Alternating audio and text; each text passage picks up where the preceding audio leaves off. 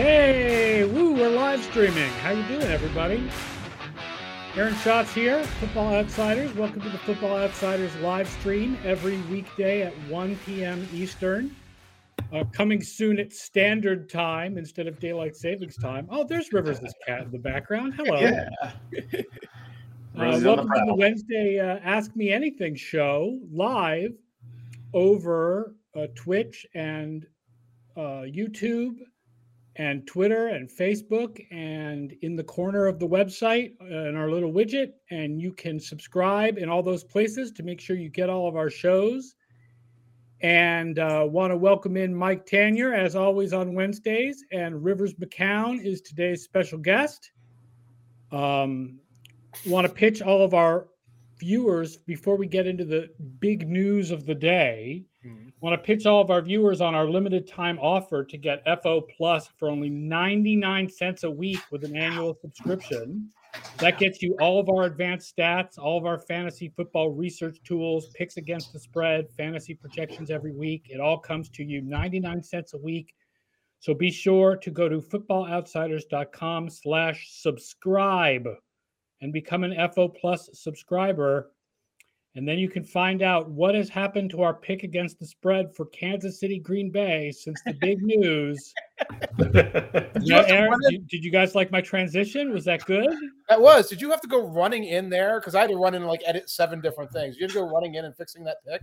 I had to fix the picks against the spread. We had to fix the loser league roster. We had to fix the ratings that I give to Edge Sports for their simulations.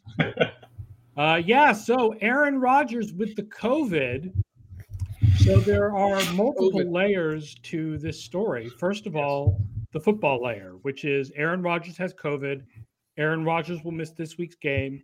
Jordan Love will now start against the Kansas City Chiefs. We have no idea who Jordan Love is. Right. Then there's the non-football part of this story, which is that Aaron Rodgers apparently was unvaccinated despite telling the press that he was immunized. And from all reports, acting as if he was vaccinated and not following all of the protocols that unvaccinated players are supposed to follow. Right. So which do we want to hit first? The football part of this story or the not football part of the story? And don't forget to all the people viewing us live, you can give us your questions in your comments. For example, Joey Sucks points out that Wikipedia says that Jordan Love is an American football player for the Green Bay Packers. And thank you.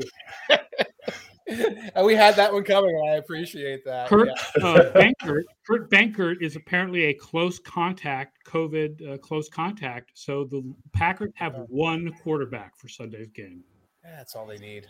Kurt Benkert can do what he normally does, which is be here on Twitch streaming his video games, where he is a master of such things. But also, the Packers are right now +7 favorites. I just checked that recently. Yes, the line moved from 1. The line moved from Packers -1 to Chiefs -7. Yeah.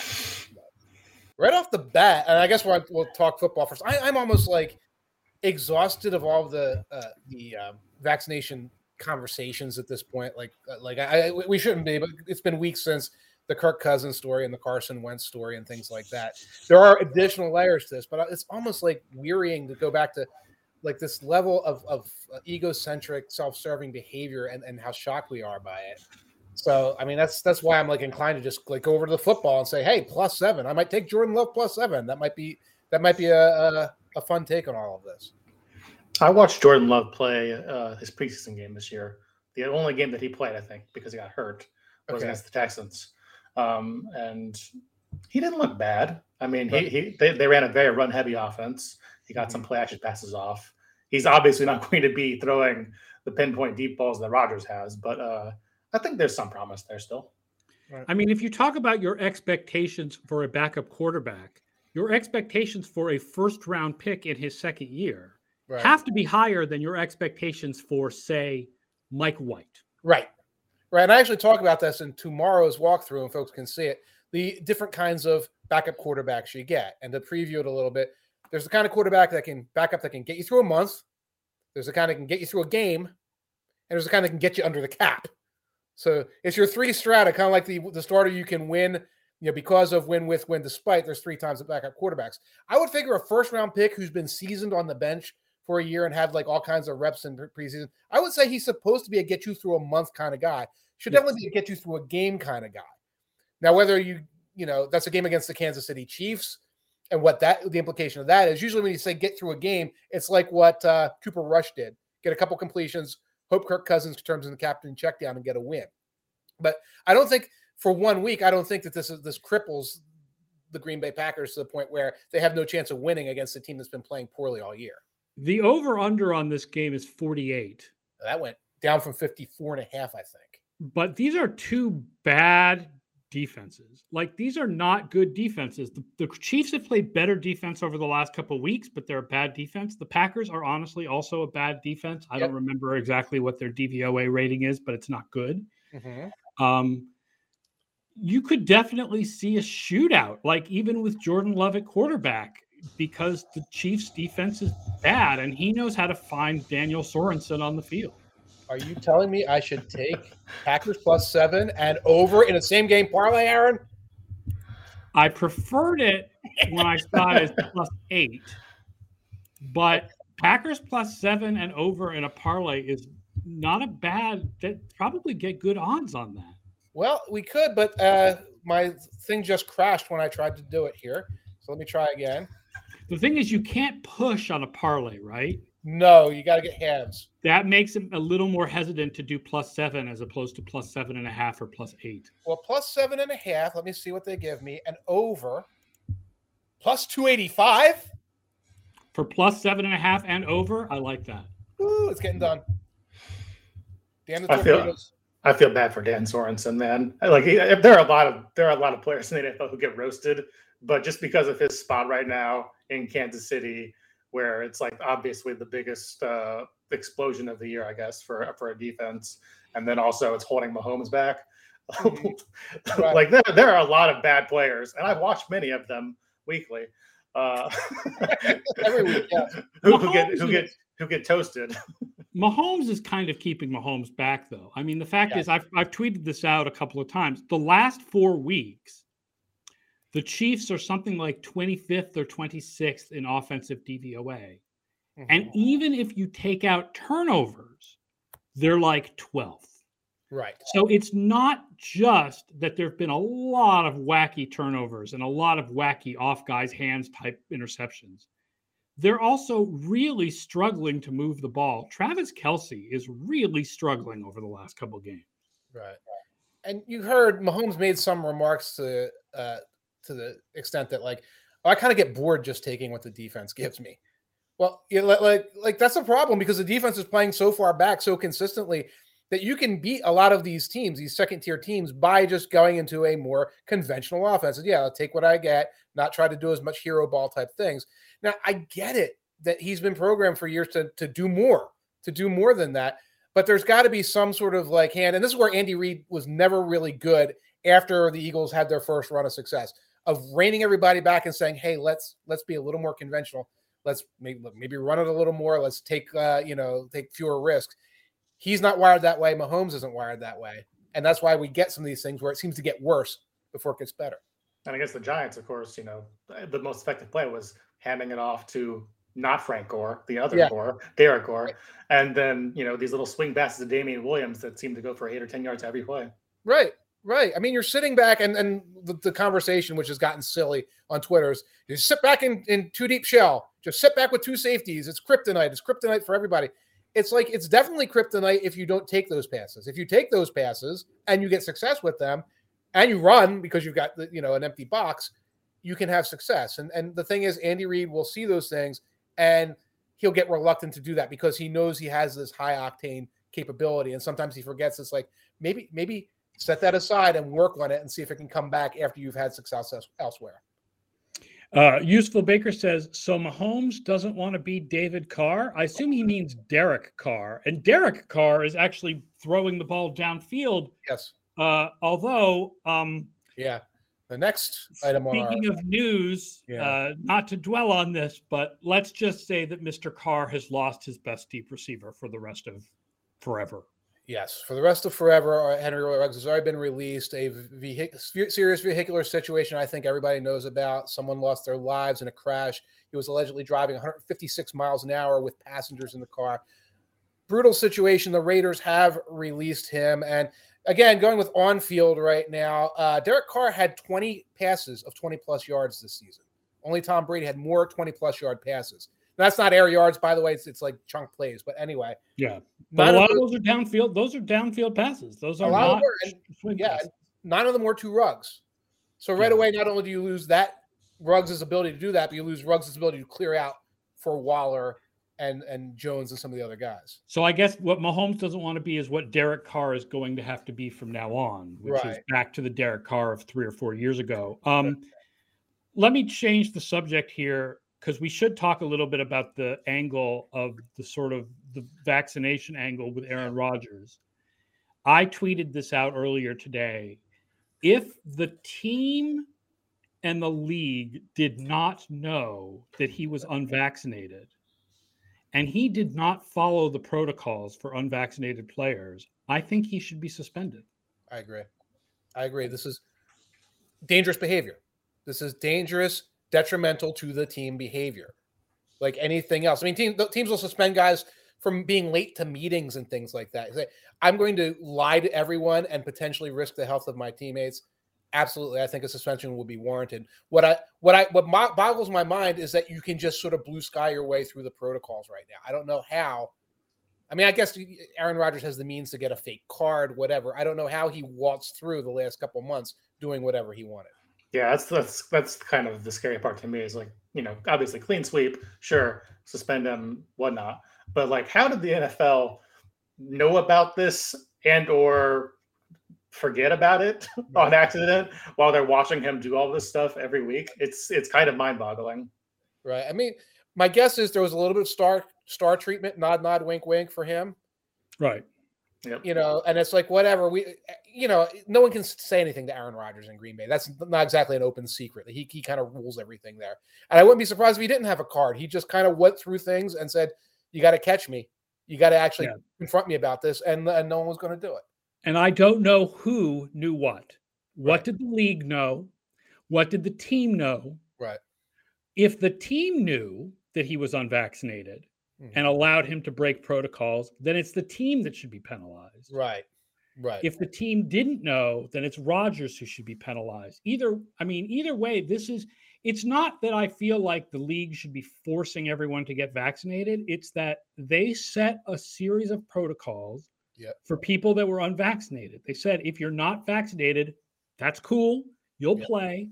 You just have to follow these protocols in order to prevent the spread of COVID. Right. And if you don't follow the rules, listen, okay, bitter Patriots fan here, but if you're going to be suspending people for allegedly deflating balls, you need to be suspending people for breaking the protocols on the COVID list. Right. And people get fined for not having a shirt tucked right. Yeah, if you're going to be fining CeeDee Lamb for not tucking in his shirt. Right. Yeah. Right. Let's take questions. And of course, you can always ask questions in the AMA. It's the AMA on Wednesday. We'll take all your questions. Who would you start at flex in a PPR league? Elijah Mitchell, Damian Harris, Tyler Lockett, or T. Higgins? Well, we'll start with the fact that, of course, fantasy questions are better for Scott Spratt on Tuesdays and Fridays, but I'll take them. And I believe that the Seattle Seahawks are on bye. Yes, I think so. There's one out the door. So we just took care of Lockett. Yes. Elijah Mitchell had no catches. Now, of course, he has rushing value, but no catches last week. I think only has 4 or 6 catches on the year. So I'm reluctant on him. I will tell you. Damian Harris doesn't really get that many catches either, does he? No, he doesn't really get that many catches. Right. He seems like the most likely to score a touchdown. Right. I will tell you, our projections have Harris and Mitchell tied, and both of them higher than Higgins in a PPR league. Okay. I would go with Damian Harris. I really like the Patriots' chances against the Panthers this week. Right. One thing I did notice watching the San Francisco game, Garoppolo with 2 quarterback powers, at the goal line. Kyle Juszczyk gets a carry at the goal line. I know, wild. If you're going to put that stuff in and yet you're not playing Lance, like that's weird. Right, Is it an expectations game? Is it the idea that they're not going to expect that with Garoppolo on the field? I think that's what it was. And both times he had like a clear shot. Like it was not schemed up to stop the awesome Jimmy Garoppolo running threat. But it looked like they were trying to avoid giving Mitchell the ball. Maybe it's like one of those, rookie at the goal line, we're worried he's going to fumble there. I don't understand it. But that would make me think, as opposed to Damian Harris, who I think they trust in more of a variety of situations, more experienced player. Yeah, I'm gonna also pick Damian Harris here and Elijah Mitchell playing the Cardinals. They have a pretty good run defense. Okay. Yeah, so we're going with Damian Harris. We're there. Brian Knowles says the first rushing touchdown for Garoppolo looked like a blown play. The second was just Shanahan trolling. Thank you, Brian. I love it. They do that. Todd Singer says to Mike, can you give us a sneak preview of the victimization index regarding my coach called a screen pass from the end zone with the game on the line? My coach keeps calling running plays, and I want to throw the ball. Because it's not like Jonathan Taylor has kept us in the game for a couple of weeks. This is about me. So I'm going to check out of them, and I'm going to throw the ball during RPOs. And, you can throw a screen pass from the goal line. It's like, what a terrible call that is. First of all, you're calling things like that because you're protecting Carson Wentz from making a lot of decisions. Secondly, Carson Wentz knows he's in the end zone. He can throw the ball at the feet of a receiver. I've seen every quarterback in the history of ever throw the ball at the feet of the receiver on a screen pass in a situation like that. Carson had to pump fake that and try to make something happen. So there is no victimization index this week because of a Thursday night game. So we all get to watch this and Carson get vindicated against the Jets properly. But it would be something along those lines. How dare my coach call RPOs when all I want to do is throw?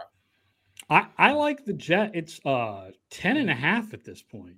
Keeps moving. It was 14 a couple of weeks ago, and I think I was tweeting about. And then Mike White happened. Yes, and then Carson Wentz happened again, and people got to see a longer look at him. But I don't know because the Colts DVOA is shocking. And I see that their run defense is in fact very strong. We saw that last week. Their running game is very strong, although I don't have the DVOA in front of me. It's like 12th. Okay. I think their special teams are strong overall, despite having had to make changes at kicker. Special teams are average. Okay. But that high, and I guess, and the passing. I know it's weird. Their passing game is a little below average. Right. And their pass defense is a little below average. I think one thing is teams are just running against them a lot, despite the fact that their run defense is so good. Right. So like the ratio is skewed. Mm-hmm. Well, like teams run against them a lot. Like it's not like they've been blown out and teams are running out the clock against them. Nope. Their losses, a couple of their losses are close losses. So it's not like this is a clock thing, right? Right. But it's Titans twice and Ravens. So these are teams just going to run the ball at you. That's their philosophy. Yeah. That might be. And the Colts just have a really, really good run defense. And so if you keep running at them, that means there's more running plays in the sample, and they're really good on run defense. Right. And Todd Singer says the Colts offensive line is healthier now, so their running game should trend up. I think that's true. That's true. They were getting Wentz has been better. Wentz has been much better, I think, than expected. Yeah. Until those last couple of plays against the Titans. He only has like 4 picks this year, and 2 of them just were those 2 plays in the Titans game that looked terrible. Well, he also is getting a lot of credit for all those defensive pass interferences that just happened to come on underthrown balls, isn't he? Right. Well, yeah. I mean, there is a strategy to that. Yeah, I don't think they're following it, but there is a strategy. Yeah, that's not design. That's right. One thing I was going to ask you about that, when DVOA, does it look at things like I stand in my own end zone and throw a pick six, or I throw a shovel pass for an interception? Does it look at like super high leverage interceptions? Yeah, because the way that the interception penalty is that it does not judge you based on the return of the interception. Okay. It does every interception with the average return based on where the line of scrimmage is and where the interception was caught. Okay. And the average return of an interception thrown from your old goal line, thrown 2 yards down, is very bad. Yes, yes. So it doesn't matter what the actual return was, but since the average of all interceptions in that situation are very, very bad, Mm-hmm. it knows that is a much worse interception than Okay. 3rd and 15 and I throw the ball 40 yards downfield is a very different. It knows that those are two very different interceptions. Right, because that's what I was curious about. And it doesn't look at him and say, "Well, that's not repeatable." So it's not that kind of thing. Like that's just a fluky type of thing. No, it doesn't see that as a fluky type of play. What it sees as a fluky type of play is if you arm punt, like from your own 20, and you throw it 40 or 50 yards downfield on a 3rd and 15, and that thing gets returned for a touchdown. Okay. Because normally, the fact is that an arm punt interception like that is not going to have a 60 or 70-yard return. Right. And I don't want to be penalizing offenses because they can't tackle well. Right. Right. I feel like that's something that's not going to be a big deal going forward. Right. So instead, we measure that interception based on the average return, which is, 7-8 yards. Okay. So where Wentz threw that ball at the end of the fourth quarter, there weren't 7 or 8 yards to return it. Like, that was it. You couldn't even go longer than that because it was so close to the goal line. So no. And when you looked at the fourth quarter, if you really go back and look at the fourth quarter, he is airmailing potential interception after potential interception. And he's in the drive before that, he's getting sacked, and it's like, holding penalty, roughing the passer, et cetera. The amount of, I think that there are a lot of plays that got taken back, or like he got bailed out by Michael Pittman or whatever, that we're going to see the next act in the Carson Wentz saga coming very soon. Until then, do you think his play is going to decline a little I think his play is going to decline, and this might not be the best sample against the Jets, but I think in the long run he's going to start pressing because that's been the nature of his play in Philadelphia. They only have 2 games with an offensive DVOA over 4% the entire season. That was against the Ravens on Monday Night Football, which included that long Michael Pittman touchdown catch where he destroyed the corner. Right. And the Jonathan Taylor 75-yard screen pass. Yeah. And then the other one was against the Texans, who are the Texans. So yeah. It's their defense that's holding them up in DVOA. And I think the defense may be overestimating the value of turnovers. Okay. To be perfectly blunt. Like when I looked yesterday while I was writing the article, they're not that good. Their yards per play allowed and their success rate allowed are not commensurate with where their DVOA is. So some of it is turnovers, that they have a lot of them. And some of it is just, it's measuring every single play separately. So you have to really dive into looking at every specific play to see where they're getting the value from. And DVOA is seeing something. It's seeing something that the Colts defense has been better than just their yards per play allowed. But I feel like it hasn't been 5th. Right. I feel like that's going to decline. Right. By the way, 9 interceptions, 9 fumbles for 18 takeaways, which is tied with Buffalo for the league lead. But, I have to look at their fumble luck. I'm looking up right now. Hold on a second. They have on defense 13 by 9. They have recovered 7 of 10 fumbles on defense. So there's some luck in there. DVOA has at least filtered that out.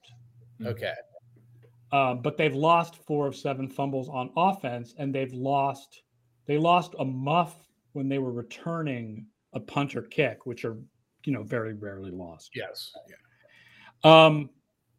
Royal Will asks, in a full PPR league, his receivers are Kupp, Adams, Mike Williams, and Lamb.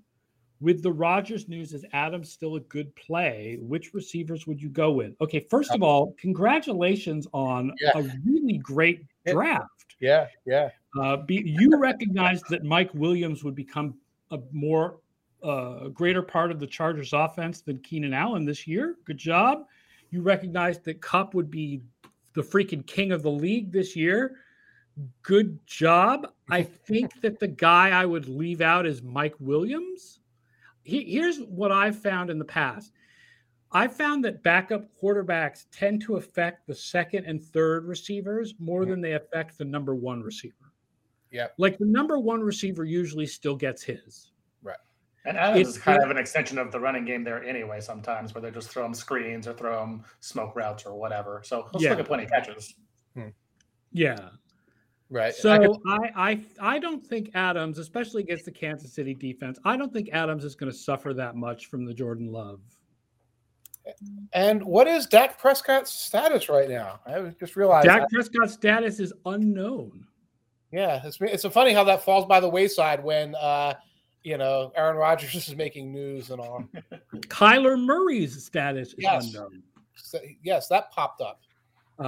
So, I mean, I think at this point we are expecting Dak Prescott is ready to start because they haven't said anything different. I think at this point we're expecting Kyler Murray, but there were reports that he had an ankle injury that was 1 to 3 weeks. I'm trying to get a good corroboration that he is full go for practice as of Thursday. I'm seeing reports of this, but not by anyone whose name I recognize. So we will see. So Royal Will, I like Kupp, Adams, and Lamb. If you have three receivers in that league, I would go Kupp, Adams, and Lamb. If you do 2 receivers, I would just go Kupp and Adams. Right. Murray was not at practice today, says Brian Knowles. Oh boy. Is Colt McCoy getting the reps, or is that would mean Colt McCoy is getting the number 1 reps? I believe he is the backup quarterback ahead of Chris Steveler. So we have Colt McCoy. We have Jordan Love. I'm glad I wrote something about backup quarterbacks for walkthrough on Thursday. I didn't know it was going to be this wild, but there it was. And of course, we have Love Child Taysom Hill or Trevor Siemian in New Orleans. Oh God, revenge game, please, Brian. Don't. Yes. The indications are Peyton won't say who the starter is, which I think may be a sign that it's Hill. Yeah. Like, I think if Hill's concussion was so bad that he was definitely out, that they would say that. Mm-hmm. I agree. But, I mean, he wants Taysom Hill, right? Like, I mean, that's what he wants. He wants to start Taysom Hill. He does not want to start. Doesn't everybody want Taysom Hill? All right. Well, I mean, if your choices are Taysom Hill, Colt McCoy, Chris Steveler, Cooper Rush, who do you like? I think we all will take Love, but like. Well, I mean, the Falcons' defense is really, really pretty bad. So yeah, I guess I'm riding the Taysom train for this week. Right. Well, I'll tell you, Hill he led the he led the Saints to victory twice against the Falcons last year, and his passing numbers look normal. The one thing I need to point out is that Michael Thomas, I believe, had 18 catches in those 2 games, and. Yep. Besides the zone reads and stuff, the entire passing game was 6 offensive linemen. Literally, they put the 6th lineman in, drop back, wait for Michael Thomas to get open. So I don't know what else they have in the Taysom arsenal besides that and zone reads. Joey Suck says Taysom Hill is just a modern Seneca Wallace. I never put that together until you said that Peyton wants him to play. I liked Seneca. I mean, he wasn't good, but I liked him. He didn't. They never tried to make him a tight end, did they? Well, no, he was like 5'8", so they would have made him like a slot guy. Yeah. The Falcons are making Felipe Franks a receiver. Or sort of. Like, he's still also a third quarterback. Like, yeah, it's very muddled thinking. In the Scott Fish Bowl fantasy league, I took Taysom Hill and Jordan Love. Wow. You take like 18 players. Okay. And it's a 2 quarterback league. So I have Rodgers. So I took Taysom Hill in like the 13th round. And then I took Love in like the 15th or 16th round, because that was back when we thought Rodgers might not play this year. Mm-hmm. So now I have to decide who to start as my second quarterback this week. Do I start Hill or do I start Love? And I'm leaning towards Hill because the rushing yards. So wait, you just told one guy to start Devontae Adams in his fantasy league, and you told me to take the over. But now, I'm not going to take Jordan Love. I'm going to take Taysom Hill instead. Because rushing yards, man. Rushing yards are better than passing yards for fantasy. I hear you. But I think we're going to see the Falcons' defense is not good. No. No, they're not. Hashtag analysis. I mean, it's a little weird that the Falcons are last in DVOA. Like this is just a weird year for DVOA. There are a lot of teams where Their rating does not seem to match their win-loss record. And Atlanta is another one. Like you'd expect Atlanta to be 27th or 28th, and instead they're dead last. And much like the Packers, they're really hurt by one week 1 game, right? That they got slaughtered by Philadelphia in week 1. Mm-hmm. If not for that game, they would be like 27th or 28th. So that's probably as good as they probably are more like 27th or 28th. And that's what's buoying Houston, right? That they had a big week 1 win. But a little bit. It wasn't a big win, but it was a win. The defense is just enormous. The biggest win you've ever seen. The part of Atlanta that's better than our numbers think it is the offense now that Pitts has really come into his own. So their defense is still not good. So like Taysom Hill to get the rushing yards is pretty good. Right. I think you'll see a little Simeon too. They were mixing and matching a little bit with Jameis and Taysom early in the season when they were having trouble moving the ball with Jameis. They'd bring Taysom in. So you might see a little thing where they put Simeon in for a series to be a little more conventional and to strain a defense that's not up to code in the first place. And of course, among the big bits of news this morning, sort of lost in the Aaron Rodgers news, Michael Thomas posting on Instagram that he's had a setback in his injury recovery and he's now out for the year. I thought he was anyway. I mean, I know that when I did our projections before the season, I projected the Saints as if Michael Thomas was going to be out for the year because it seemed like he really wasn't very excited about the prospect of playing for them. And I was like, oh, something will come up at mid-year and he just won't come back. Yep. And it just seemed like the safer projection. And sure enough, here we are. It was a little bit like a mini Deshaun Watson thing except there's not all these other elements to it. So he can disappear quietly into the abyss and we just sort of forget about him. Yeah, Felipe Franks. He's an offensive weapon. We're back to Felipe Franks. Yes. The Saints should trade for him and put him and Taysom in the same backfield. Exactly. That's what I'm saying. It's spelled like Felipe, right? There's like an extra E in there. It's interesting spelling. Okay. Just bring Denard Robinson back too. Just keep all the offensive weapons in one backfield. Unstoppable offensive weapons. You don't know where they're going to line up. They're slot receivers. That's where they're going to line up. We had you on Rivers, and we haven't even touched on the staring contest between the Dolphins and the Texans. Yeah, we should, since the trade deadline has passed us now. Thank goodness. I can forget about this whole thing for another 3 months. What was it like for you covering the Texans? Was it like you have to check your text messages every 30 seconds, like for wake up and at 6 and check them first thing? What was it like? No, because I had a pretty good indication from about Sunday on that this wasn't going to happen in a real form. It's really hard to kind of do what they wanted to do with Deshaun in a way that makes sense in a trade deadline environment. Like you want to get, the Panthers want to talk to them, the Dolphins want to talk to them, so they got to clear that. And the logistics of trying to get a settlement going with 22 people, just quick snap to make Stephen Ross happy. That was never going to happen either. So it just kind of seemed like from the start there was a lot going against that. When you say that, and of course we heard Steve Ross like late in the day is getting phone conversations with Deshaun. Was it one of these things where it got kicked up to the ownership level late? Because Lord knows we've been talking about this as the Dolphins as prime suitors since August. Why is it suddenly at the 11th hour that Steve Ross and possibly to a degree McNair and Easterby are getting involved in this? I think it's basically about the settlements. Yeah. I mean, I don't think the Dolphins kind of settled on a trade and, they were like kind of, hey, maybe if you get these things settled, then, we can do this. And then at that point, they started wanting to actually talk to him. It sounds like they were looking for an out when they say that. You know what I mean? Yeah. Like, hey, they wanted to tell their fans that they looked into the trade, but they didn't want to actually do the trade. Right. That they were looking to escape in a way that like saved face or made them look like the shrewd move. So it's like, yeah, settle the 22 cases, by Tuesday, and we're set. It doesn't sound like they came in with a realistic expectation on that. Just really easy. Just 22 settlements. Right. Oh my God. You're not playing football, right? Just get to it, man. How close is Tyrod Taylor to coming back?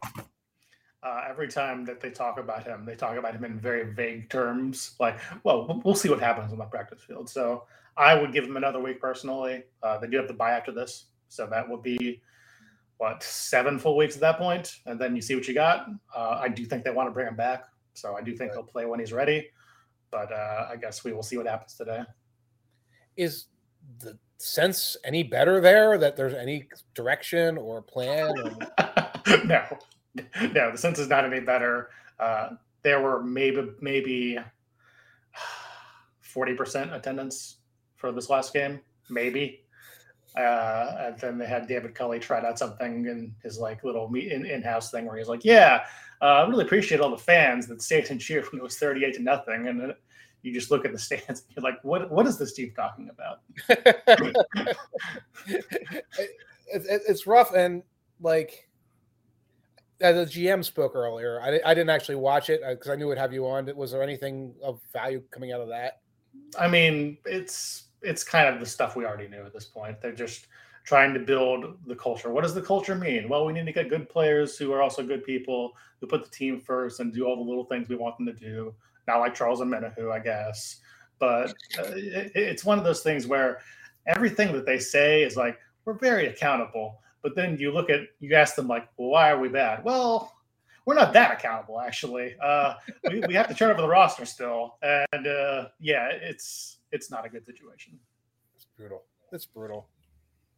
Joey Suck says, speaking of other players who are in the news, Odell Beckham to New Orleans, maybe. The fan base needs another injured receiver to hope for now.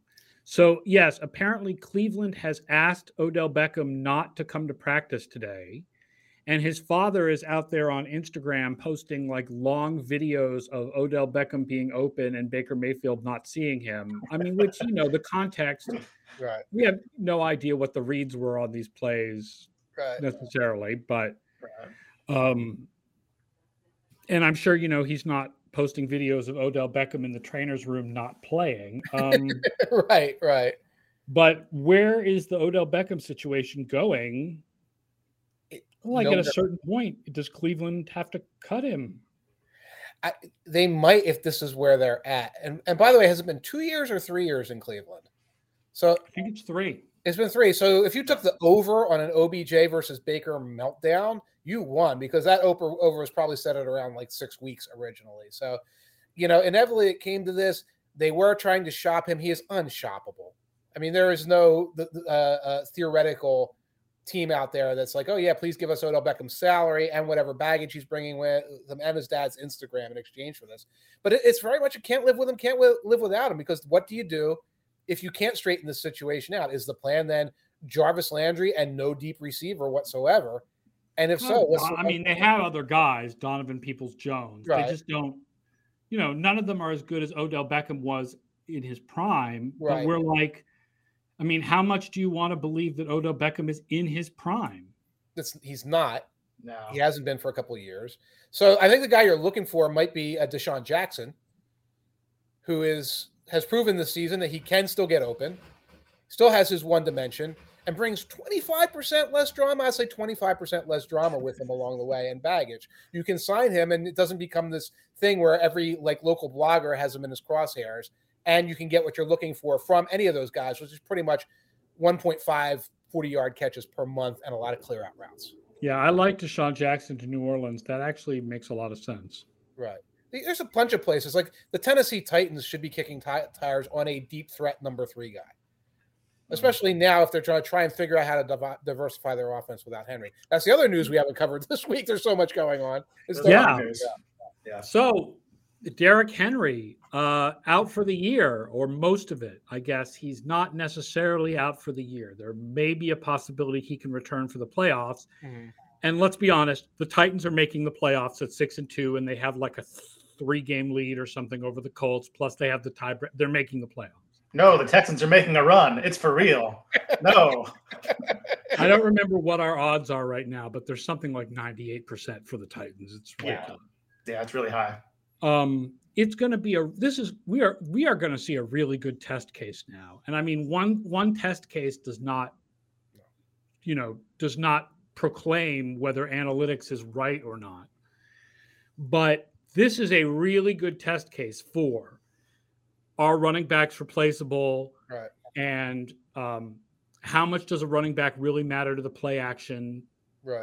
success because, I mean, they're going from Derrick Henry to Jeremy McNichols and very over the hill Adrian Peterson. Right. I can't imagine this story ends with that platoon matching 100% of the production and leading the Titans to glory and getting to the AFC Championship game. I don't see how that happens. At the same time, again, we have seen plenty of situations where could Peterson have one of his big 100-yard games? Absolutely. Could McNichols replicate some of this stuff? Absolutely. I think from a play action standpoint, that's not going to change. I think you're still Tannehill's still going to be effective in that respect. It's going to be that very marginal. Like in the past, 3rd and 4 was a running down for this team with right, and it's not with Jeremy McNichols and Adrian Peterson. Right, 2nd and 10 as a running down for the Titans was not a foolish decision because it would often bring up 3rd and 4.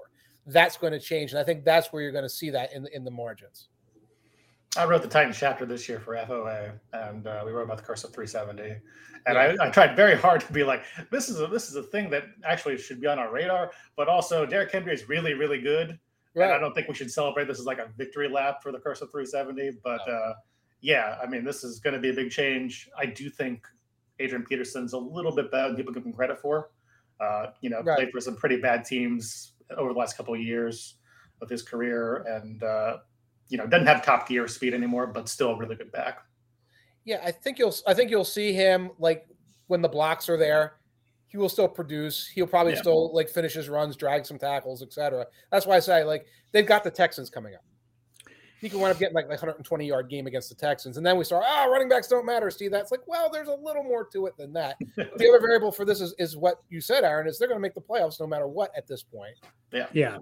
So it's not the best test case for saying, well, without Derrick Henry, this team was nothing. Well, without Derrick Henry, this team was the best team in the AFC South because look at the AFC. The Derrick Henry, I don't know if it's the curse of 370 as much as it is the curse of 219, which is how many carries he had this year in 8 games because they were really using him.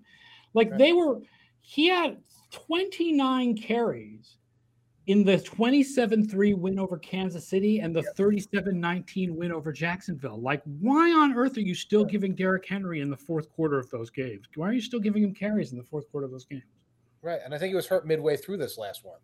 Mm-hmm. And you saw him diving for 3rd and 1 conversions and things like that, playing on a hurt foot, which is that's malfeasance. I mean, that's just foolhardy on behalf of Vrabel. The George Cook fantasy advice looking for: should he trade Lockett and AB? I'm assuming you're talking about Antonio Brown there and Gronk for Thielen and Waller. Wow. See, here's the thing: is that Wilson's supposed to be back in next week. Right. Really? I mean, let's be honest, because they're on bye this week. Wilson is probably back next week. When Wilson comes back, Lockett's value goes back up. Right. But I don't know what the deal is with Gronk coming back. Wasn't he questionable or close last week? He played this week. Okay. And he got back spasms. And then they were like, well, we shouldn't have done that. Yeah. And this is very common over the last 6 or 7 years with Gronk, is that the back spasms come in and it's week to week. Yeah. So whereas Waller is going to be the complete focal point for the Raiders moving forward. Yeah. So I'm leaning towards, yes, you should do it because I think Waller will be worth a lot more than Gronk going forward. Even though Lockett should be worth more than Thielen once Lockett gets Russell Wilson back. That makes sense. Yep. I own Lockett, so I certainly hope – I have Lockett in a couple of leagues. Right. So I certainly hope that Lockett is better when Russell Wilson comes back. That would be really nice. Right.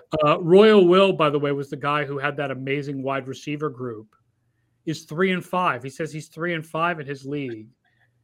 It's 10 teams. He said that, like, why? Are there only 4 teams? No, there are 10, so that's that. 10 teams. Lamar Jackson, Aaron Jones, Edmonds, and Carter, Adams, Kupp, Williams, and Lamb, and he traded for Kelsey, hoping that Kelsey has a bit of a rebound in the second half.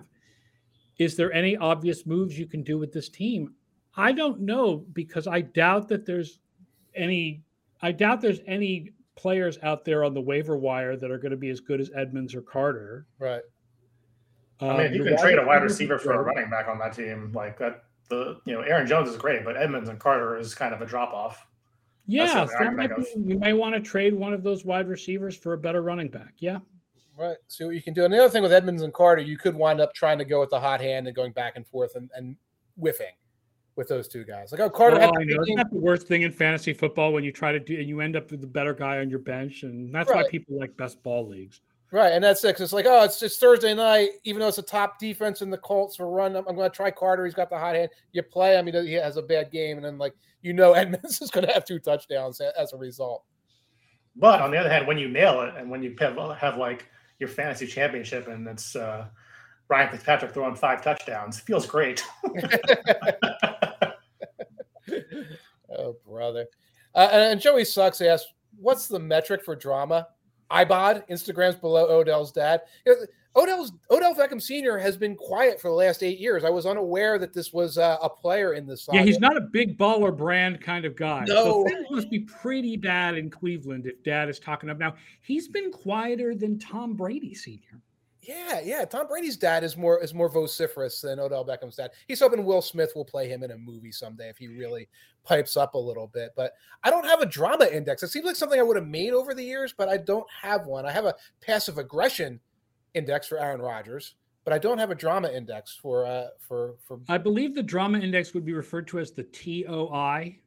Terrell Owens indicator. The Terrell Owens index. Oh my goodness! Yeah.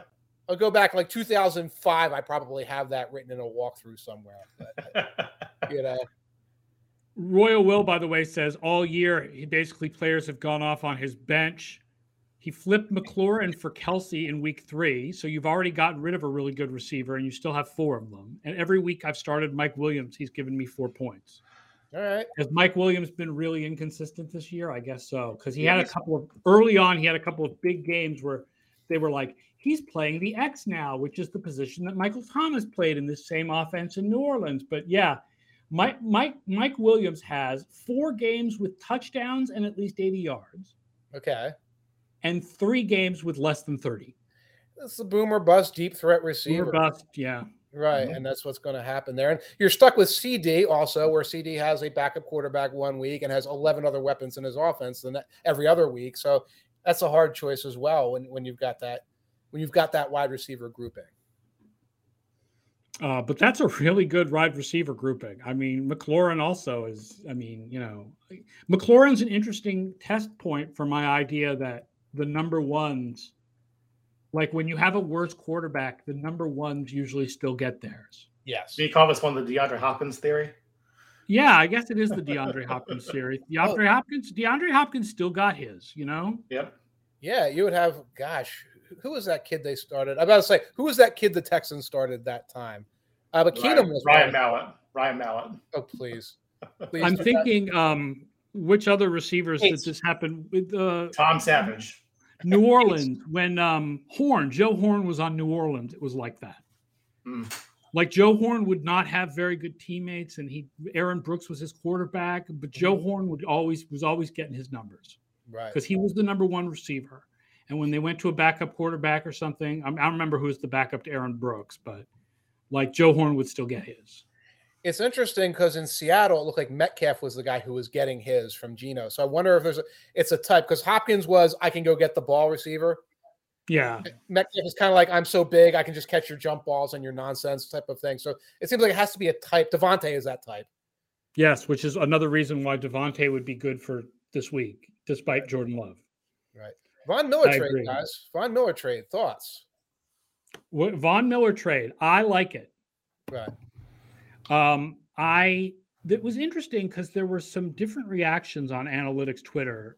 Mm-hmm. One of the reactions was there have been a lot of seasons where the best team doesn't win the Super Bowl. Mm-hmm. And therefore don't go for it all in one year. Try to have a long extended period of success where every year you have a shot at it. But I feel like their shot this year is pretty good. And they've discovered an inefficiency in the market. Like they value veterans and rookies different than other teams. And they're going to take advantage of that to build the team they want to build, which is a team that's built around a couple of veterans with great, huge contracts who are great, huge players. And if one of those players gets injured, they are screwed. You know who's also had a run of extended opportunities to win the Super Bowl? The Rams. Because they were there several years ago, we're a playoff team, and now are a prohibitive favorite. So the idea, like, well, this strategy doesn't work because it's an all-in strategy. The Jalen Ramsey trade was an all-in strategy. They're still here 2 years later, and so is Ramsey. Like, they're doing this differently. So I would say in general, in most situations, try to build through the draft, try to be, careful and judicious and move things down the line. The Rams, like you said, have found a different way to do this. It's not like this is going to be a one and done and they're blown up. That's what we thought were going to happen with Todd Gurley and everything like that. No, they have found a way to, at least in the short term, sustain this. And I don't like this idea that saying, well, if you're the best, you might not win, so don't try to be the best. I'm sorry, I can't. I may not be analytical enough to understand that concept. Yeah, I understand it. I don't think I agree with it, but I understand it. I feel like one of these years the Rams are going to have a couple of these players get injured, and they're going to be terrible. Right. But there are teams they're so top heavy. Right, but there are teams that have taken swings and are terrible after a couple of injuries anyway. They've not had these opportunities that the Rams have put themselves in the position to have. Let me quickly get to the important news here. Backup Aaron Brooks quarterback, Jeff Blake, and you had Todd Bauman, and you had Jake Delhomme. That's a eclectic mix of dudes. Jeff Blake had a couple of great years for the Bengals. Yeah. Delhomme became a great quarterback later. Wikipedia says Tom Bauman was a person who played in the NFL. Blake always stands out to me as the first African-American mediocre quarterback. Controversial, but he was one of the classic ideas about the sort of sports getting over their racism. Right. Is it was easy to go to the Negro Leagues and sign Monty Irvin and Henry Aaron and Willie Mays. Right. But then often, like baseball teams in the 60s would have two black guys on the team, the superstar and his roommate. Mm-hmm. You know that you have come far in terms of racial equality when African Americans had just as much of an opportunity to be mediocre, right, and to be backups. Right. And so Jeff Blake, I think, actually holds an interesting position in the history of the African-American quarterback, because he's what I remember as the first African-American quarterback who was not like a superstar. He was just a guy who played quarterback, and that was good enough to have him on 5 different teams. He was able to hang around for years like Joe Flacco as a backup after his viable starting career. Yes. Which is I was going to say this is Tony Banks' erasure, but actually Tony Banks came in 2 years later. Yes, Tony Banks is later than Jeff Blake. It was later, and Banks did have a long career as a backup. But you're right. Prior to that, like when a Randall Cunningham's viable time as a starter ended, they sort of disappeared very quickly from the league, as if like you've been othered. You can't do this thing. Right, and also Blake had a couple of years where he was a starter, but he was an average or below average starter, and those teams still started him. Like they were not like, let's go find a white quarterback who can be below average. So that's it's actually kind of an important milestone in removing racism from the league. Again, not that all racism is removed from the league or was when Jeff Blake was playing in 1991, but I think it's an interesting historical milestone. My thoughts on the Von Miller trade basically come down to: are we trying to run an asset house here, or are we trying to win a championship? And I agree with you that in theory, only one team's going to win. A lot of people are going to be disappointed. Mm-hmm. So do you go for it, or do you just continue acting like you're, buying up financial assets and being like a hedge fund group or something? And I'm more of a championship kind of guy, so I definitely flags fly forever. Yes, I don't know. Joe Sheehan's line, I think, for baseball. I mean, we don't put up pennant flags in the same way in the NFL, but the basic idea still applies. You'd rather be the Buccaneers and suck for a long time and then win a championship than be the Vikings and go 9-7 and 10-6 every year and never win a title. Right. And that's it. When you talk about the second round picks now that they're giving away, the marginal cost at this point It's is a late second round pick. It's going to be a late third round pick. third round, because that's all they have. And it's like, we've now established they are not going to be able to draft successfully in those years. So making that slightly worse is not as big a deal in the future as in the present, making themselves potentially significantly better in a way that can help them in the playoffs against opponents like Tom Brady, like Aaron Rodgers, and if your program also successfully develops guys like Darius Williams kind of out of nowhere, then it's fine, isn't it? The Rams have to be really good at signing undrafted free agents. Right. And that's where their depth is going to come from. And the Patriots were good at that for 20 years. So now I don't know how sustainable it'll be for the Rams, but if you have schemes that are coherent and you have a good articulation from your head coaches down to your scouts, because the coach has been there for years, the Ravens are also very good at that. So there is a method of doing that. I'm not saying they'll be fine in 3 years, but I'm saying that the risk in 3 years is completely outweighed by the potential reward here. Yeah, flags fly forever. I like the move. I mean, and I think Von Miller still has it. Yeah. Oh no, he's been playing well in fits and spurts. I mean, ankle injury the last couple of weeks, but he's still a quality pass rusher. Was a quality pass rusher last year. That's absolutely a weakness for them. The other side, opposite of Leonard, is it Leonard Floyd who's one of their pass rushers? I believe. Leonard Floyd, right? I get him and Robert Quinn mixed up because they switched places. Quinn used to be in LA and went to Chicago, and Floyd used to be in Chicago and went to LA.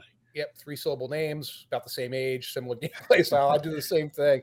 And on the other side of this, by the way, the Broncos, it's like this is the actual start of the rebuild. They were supposed to start in 2016. It's weird that it's happening in this year where they're 4-4, but it looks like that's the final surrender by the Denver Broncos. Maybe I'm misinterpreting this, and I know there was some personal drama with the team, et cetera, but it looks like this is them finally saying, George Payton, the new GM, finally saying, no, we're not trying to do it this way. We're going to go embark and do it a different way.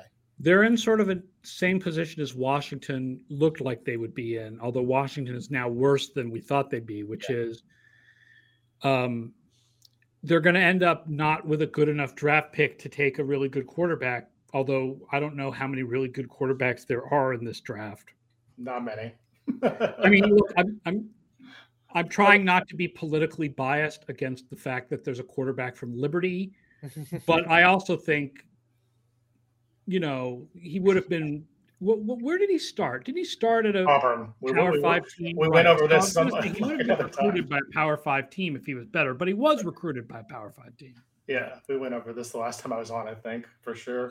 Good. You're our Malik Willis expert from now on. That and we only talk about race when you're on, Rivers. We never mention race in society until you show up. And then nothing but socio-political musings here. Well, I mean, it doesn't matter what race they are. This year's quarterback prospects are not impressive. I mean, the guy who was supposed to be the number one prospect's been benched. Right. So, I mean, go back to our preseason predictions, and we were all like, the number one pick will be Spencer Rattler. No, I didn't say that. I said it would be Kayvon Thibodeau. I want to be on the record. You said who? Kayvon Thibodeau. I said Nevada. I said Nevada quarterback. Carson whose Strong. name I don't even remember, but I liked that idea that it would be somebody who would appear from out of nowhere and everybody would go, oh, Josh Allen. And, well, you might be right, but it might be Kenny Pickett over at Pittsburgh who kind of gets that helium this year. Or Ole Miss quarterback might be the out of nowhere. Matt Corral. Yep. Let's just finish off with Royal Will's last questions. Would trading CeeDee Lamb and Mike Williams and Chase Edmonds be too much for Darrell Henderson? I think it would be if you start 3 wide receivers, because the value is you have 4 wide receivers. Right. So if you trade one of them, if you trade 2 of them, now you only have 2. So you lose the value of having your great wide receivers is that you need to have, if you only start 2 of them, that's fine. If you start 3 of them, then you want to keep 3 of them. Yeah, that does seem like a lot. I like Henderson a lot as a player. But that seems like a lot to give up. It's interesting what will happen when Akers come back. Oh, he meant Mike or CD. Yes, I would trade Mike Williams and Chase Edmonds for Darrell Henderson. Yes. Okay. When Cam Akers comes back next year, because McVay really seems to be a guy who likes to have one stud back. Right. And Henderson's been really good this year. Will he go back to Akers, or will it be Henderson who's the stud back? I don't know. It's interesting. I think Akers is a little more versatile in the receiving game. In the past, I think he was doing that because he liked motioning that running back around, like keeping the same personnel on the field, motioning him around pre-snap, doing all that stuff prescribed for Goff. So you're like, well, who's the most versatile? That'd be Akers. Now it looks more like it's like we're going 5 wide when we go 5 wide, and then we're, so and just let Stafford rake, and then when it's time to run, we put Henderson in the backfield. So I don't know. I mean, I probably lean towards Henderson right now. Akers is more versatile. Henderson's got that quick cutting ability though, that I look at and say that's the one who can make the one cut and get a big play. Yeah, he was a backcast favorite, if I remember correctly. Henderson was. All right, folks, that does it for Wednesday. Thank you. You're welcome, Royal Will. He said, thank you for all your help trying to turn his fantasy season around. Good luck. And let me give some advice for your league and for other leagues. In my fantasy league that I do with my friends from college, we have the second half award, which is that you take all the teams that don't finish in the money, like the top 3 finish in the money, and then we take all the other teams, and whoever has the best second half of the season gets their money back. Okay. And that way, even if your team is 0-8, you have something to play for in the second half of the season. Nice. Yeah. Second half award. That's my advice for fantasy leagues. I like it. We'll be back tomorrow. Mike and I will be here with JP Acosta to preview week 8. And we'll see how much big news there is between now and then that changes lines. Thank you, Rivers, for joining us. My pleasure. As always, JP. Visit riversmccown.com for all your Houston Texans news. And don't forget to tweet at Rivers with #ReadThePiece so that he knows that you've actually read what he wrote. You don't have to read it. It's okay. The Texans are bad. I get it. You only have to read it if you are a Texans fan. Just reach out to Rivers and say hi to him, and he needs to talk to people about things besides the Texans. I need therapists is what I need. Don't forget the limited time offer, folks. As pointed out in the corner of this video, only 99 cents a week for FO Plus. If you buy an annual subscription now, that's all of our fantasy research tools, all of our advanced statistics, all of our picks against the spread, all of that stuff. FO Plus, 99 cents a week. Become a Football Outsiders member now. We definitely want to see you aboard, and we want to see you guys tomorrow at 1 p.m. on all of these various video services. Until then, enjoy the football news, and we'll see you tomorrow at 1.